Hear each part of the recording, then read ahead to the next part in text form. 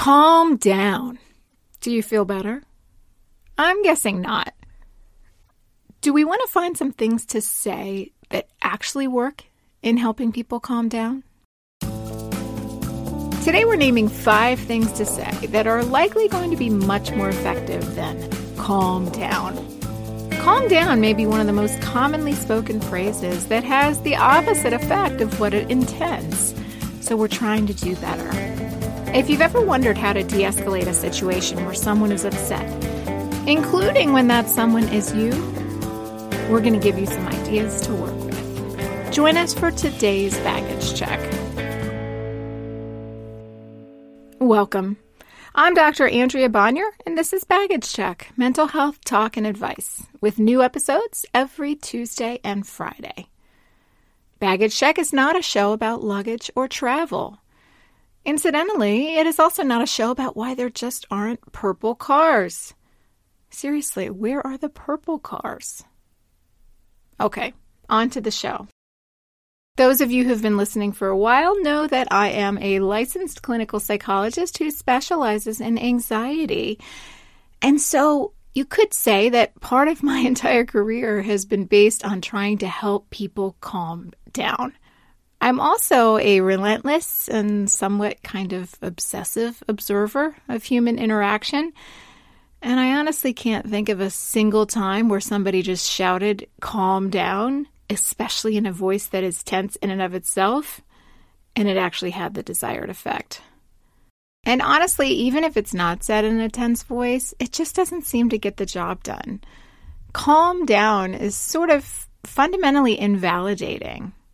Whether it's during an argument with somebody, or as a bystander to maybe a kid's tantrum, or when you're stressed out getting criticism from a colleague who's just picking at you, calm down often has exactly the opposite effect.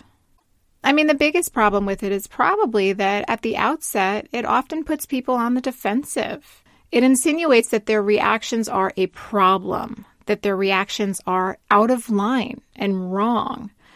And even if this has some objective truth to it, and indeed somebody's showing reactions that do seem out of proportion to the situation, getting them back to a balanced emotional state is likely not going to help by accusing them of being inappropriate with their emotions. Plus, as I mentioned, it typically feels inherently invalidating to have somebody tell you that your feelings are too big in proportion to whatever you're supposed to be experiencing. Calm down has one of those huge inherent shoulds in it. And honestly, somebody who's already upset is probably not going to like being told that they're not falling in line with what they're supposed to be doing or feeling. And in that moment, they might feel like they're unable to control their reaction, best case scenario. Or worst case scenario, they're going to feel like, hey, this is exactly why I'm having my big emotional moment, because you are not listening otherwise.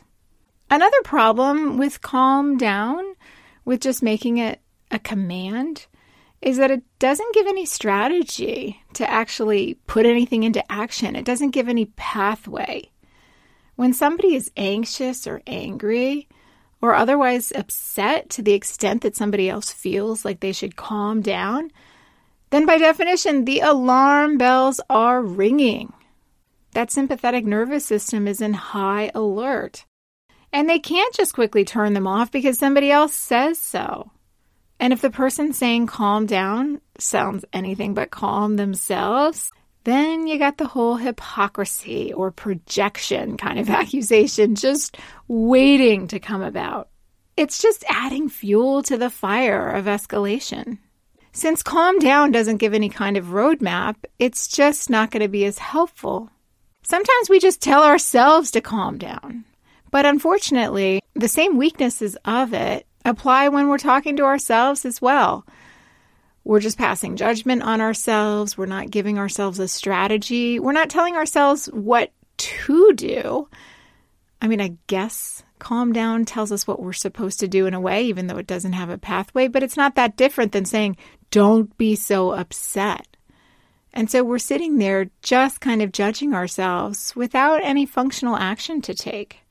So the next time you're tempted to tell somebody or yourself to calm down, pause and take some steps to slow down your own stress response. And we've talked on this show about a lot of different ways to try to lessen that stress response in the moment, noticing your physical body, doing breathing exercises and relaxation exercises, taking that mindful approach of labeling your thoughts, cognitive diffusion of separating from your thoughts as an observer and acknowledging where there are distortions, being able to not be threatened by that anxiety response, but to disempower it. When you are able to do that with your own stress response, you'll probably be able to strategize a little bit better than just rattling off the phrase, calm down.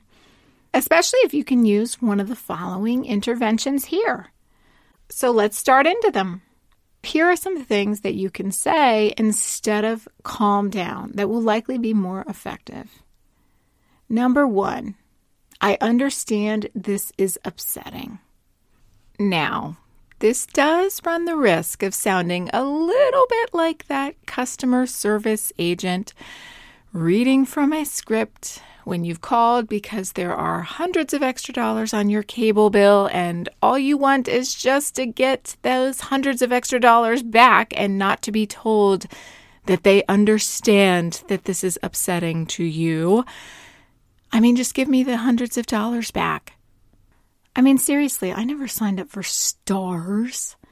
I guess there was a lot of fine print. But if you're in an argument with a loved one and you're truly wanting to de-escalate and pause and meet them where they are and try to work it out, then instead of calm down, trying to express empathy for their position and that they're upset can be very validating. The opposite of the invalidating calm down. It shows immediate empathy if it's said in the right way. You're letting them know that you're not pushing them away. By validating the fact that they're in distress, you lessen the risk that they'll get even more upset because you don't get it, which can turn them against you. But as mentioned, I've got to emphasize this one more time. Please be wary of saying this in too dismissive a tone or too robotic a tone, like a customer service representative reading from a script that somebody was paid thousands of dollars to consult on. Also, try to avoid doing this if it's paired with a quick request to just move on. I understand you're upset, but you just got to get over it. Or, I understand you're upset, but my way is still right. And even if you're not saying it in exactly those words, that's what the person is hearing if instead of sitting with the validation and sitting with the empathy, you're just zooming right ahead to what it is that you want to get out of the situation. Okay, number 2, you can say, it's hard for me to talk with you when things feel this intense.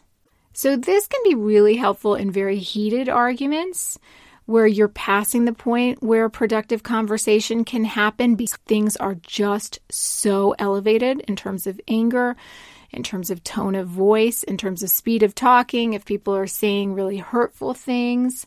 This kind of lays on the line the fact that you want to talk through things, but this is not working right now and something has to change. Instead of just calm down, which puts it only on them, you're saying, hey, this is really, really heated right here. Things feel intense. You're not immediately blaming the person.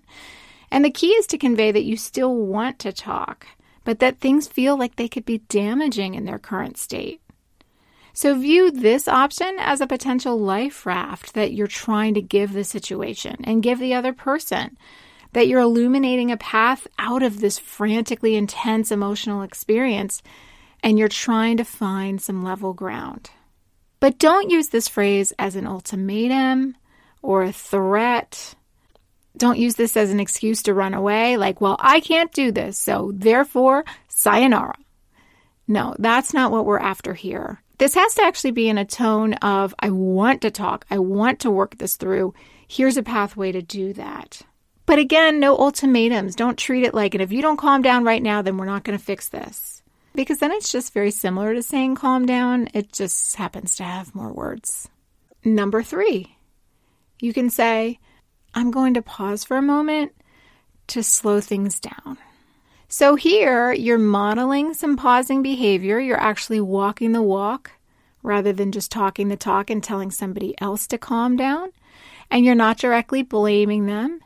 And you're even maybe taking a little bit of a responsibility yourself that, hey, let me be part of the solution rather than the problem here. And you're not saying that you're forcing the person to follow you in this. So again, make sure this isn't like this didactic, condescending type of situation where, watch me calm down. Can you do the same? I'm not sure. That's not what you're doing. You're acknowledging that it feels too intense for you as well. I'm going to pause here. Things feel like a lot right now. I don't want to say something that I'm going to regret, for instance. And then follow it up with a true pause. Really back it up with action here. Otherwise, again, you're just kind of creating a situation where it's like you're telling them what to do, but you're not doing it yourself. So whether they follow you or not, you could stretch your body. You could take some slow, deep breaths. You could go outside and get some air. You could do some neck rolls. You could close your eyes and just take a beat and picture a visualization that is relaxing for you. And if they don't follow your lead, that's okay. You know that your own behavior here is helpful as much as possible to the situation. And you're going to be better able to manage whatever is to come. I cannot tell you how many therapy sessions I spend with folks really going over the ways that they escalated the situation in the moment and that they really could have benefited from the pause. And it just felt like too much in that moment. So by saying out loud that you're going to pause, that can be immensely helpful because it really illuminates the pathway that you could take right there. Number 4, you can say, I'm here with you in this. Now, this is probably the variation that's best when you're hopeful that somebody will calm down, but it's not an argument between the two of you per se. It's a situation where somebody else has really outsized feelings and you don't know how to handle them. So a kid throwing a tantrum, a partner who's really, really worked up about something, a friend who's making a scene somewhere. The truth is, for most of us, it is profoundly comforting to feel like we're not alone, to have somebody else just bearing witness.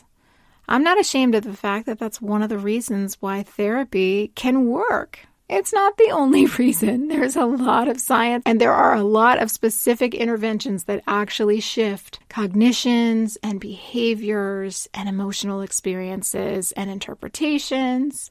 But the idea of not being alone when you're feeling something huge, that is tremendously important. So when somebody is really upset and they're feeling unheard, misunderstood, invisible, when they're feeling alone with their feelings, to just know that somebody's not running away, that somebody is listening, that somebody's trying to empathize, that somebody's not afraid of connecting with them and bearing witness in that moment, that sets the stage for you being emotionally present and for them to feel that on a visceral level. I've talked here before about how in all kinds of situations, people want to know the perfect thing to say. What's the right thing to say when something awful has happened to somebody? What's the right thing to say to end an argument?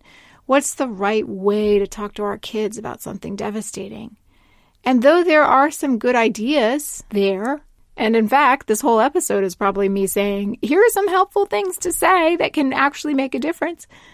But I don't want to lose sight of the fact that sometimes it's not about what you say. It's about how you make the person feel heard. It's about how you listen. It's about your presence. It's about how you make time for the person, how you just show up, no matter what your exact words are. And that's what you're doing when you're saying, I'm here with you in this. Maybe we don't have the answers. Maybe I can't make all your pain go away. Maybe I'm not going to be able to fix this situation that's making you want to scream. But you're not alone. And that's powerful stuff. And finally, number 5. You could say, how can I help us move through this? This is getting back to some of the conflicts. You're in the throes of an argument. You feel stuck. Both of you are cycling. Both of you are defensive. Maybe you're escalating. And so the idea of saying calm down holds appeal because that's where you want to be. You just want to be at the place where you can actually not be at each other's throats. gives you a sense of moving forward, but it's kind of a false sense for the reasons that we've talked about because it's kind of flawed. But what we want most in that moment is the assurance that we can get through to the other side, that we can arrive at a solution, that there is a light at the end of the tunnel and it's not an approaching train. So, although calm down won't likely do the trick in that regard, and we've talked about why, you can still get solution-oriented if that feels like what the moment needs. Because there you're trying to illuminate a pathway and you're listening. You're not saying, here's what we need to do, or you need to calm down. You're saying, how? How can I help you? How can the two of us together work through this? You're going once again for a spirit of connection rather than the spirit of accusation or the spirit of separation. I would say this is really useful if you've already empathized, you've already validated, and you're past that. I wouldn't use this in place of some of the empathizing and validating like we talked about, like the bearing witness and saying, I'm here with you in this and I can understand you're upset. But I think this can be really helpful when there's cycling. And when the cycling is starting to look like escalation because we're still in this same argument and it's 20 minutes in and I just want to move forward. But remember, the key of how this is helpful is that you're asking them what they feel like they need. And then you can collaborate together. That connection is important. You're not saying, well, we just need to go to the restaurant now, so we need to table this for later. Instead, you're saying, how can I help us right now get to the restaurant and just have a night that we don't regret? So you're going to want to make sure that you're speaking this with an extra dose of patience so that the person doesn't feel like the clock is ticking loudly in their ear. Because if they feel like the alarm clock is ticking and it's an alarm clock that you set, and then when it goes off, it has those annoying bird sounds that are associated with abject horror because they're always somebody's alarm when they don't want to get out of bed. That's not going to be helpful. It's not about a time clock that you decide. That would agitate them even more. It's about trying to give them a hand in helping find a solution together. So, hopefully you can avail yourself of some of these the next time you're tempted to say, calm down. And if you end up saying calm down, you're not a demon. It's a very, very accessible phrase. It's easy to say. It feels simple. It feels in a way like you're trying to help. But in reality, I think these other things can be far more effective. So give them a whirl and tell me what you think. Thanks for joining me today. Once again, I'm Dr. Andrea Bonier, and this has been Baggage Check, with new episodes every Tuesday and Friday. Join us on Instagram at Baggage Check Podcast. Give us your take and opinions on topics and guests. And you know you've got that friend who listens to like 17 podcasts. We'd love it if you told them where to find us. Our original music is by Jordan Cooper, cover art by Daniel Merity, and my studio security, it's Buster the dog. Until next time, take good care.